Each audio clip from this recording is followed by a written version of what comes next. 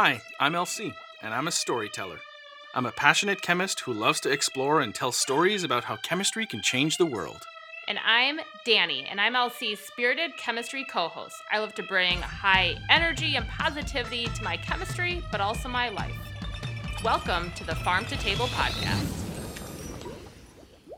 Chem Twitter told us it takes 3 minutes to run a TLC, so today we're bringing you 3 good minutes with Becky Ruck in a segment we call TLC Chats.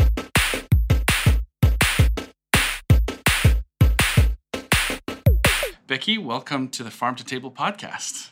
Thanks, LC. Thanks, Danny. So, Becky, to get our listeners situated a little bit, tell us a little bit about yourself, where you're from, how long you've been at Merck, and what you do here.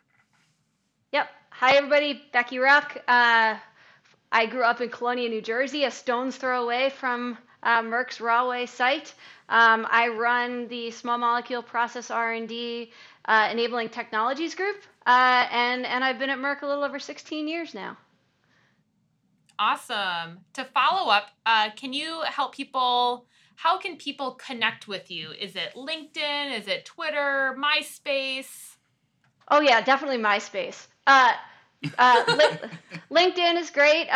Twitter at Ruck_Chem. Thank you. Perfect.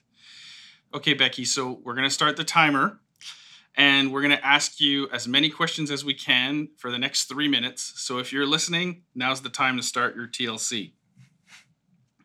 All right, here we go. So, Becky, you recently took an editorial role with ACS Catalysis. I'm interested in hearing a little bit about why you think it's important for industrial scientists to play a part in this process and what you hope to accomplish in the role.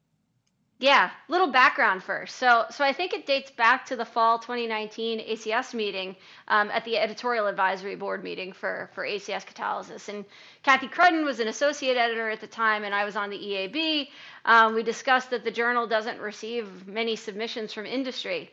And so fast forward to earlier this year, and Kathy is now the editor-in-chief and working on changing that. And so she's bringing on 3 industrial chemists as topics editors.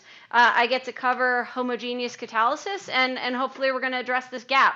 I see it as a fantastic opportunity to what we at Merck Chemistry call influence the field. So this is my back call to our industry compatriots to submit manuscripts to ACS Catalysis.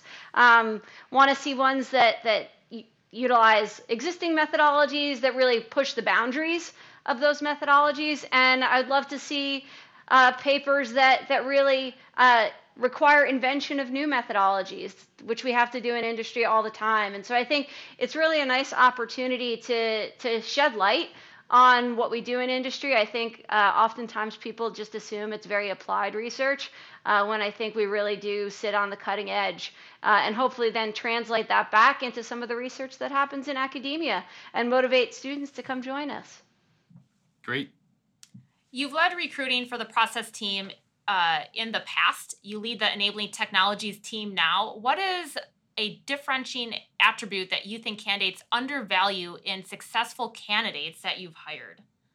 Yeah, I would say probably collaboration, though maybe that's not a secret. So I think I'll dig a little deeper. And so I think it's a little trickier when you understand what it means to actually collaborate. So in grad school, it's all about you, right? What you need to do to get your PhD. In industry, you're no longer able to pull that off, nor should you be.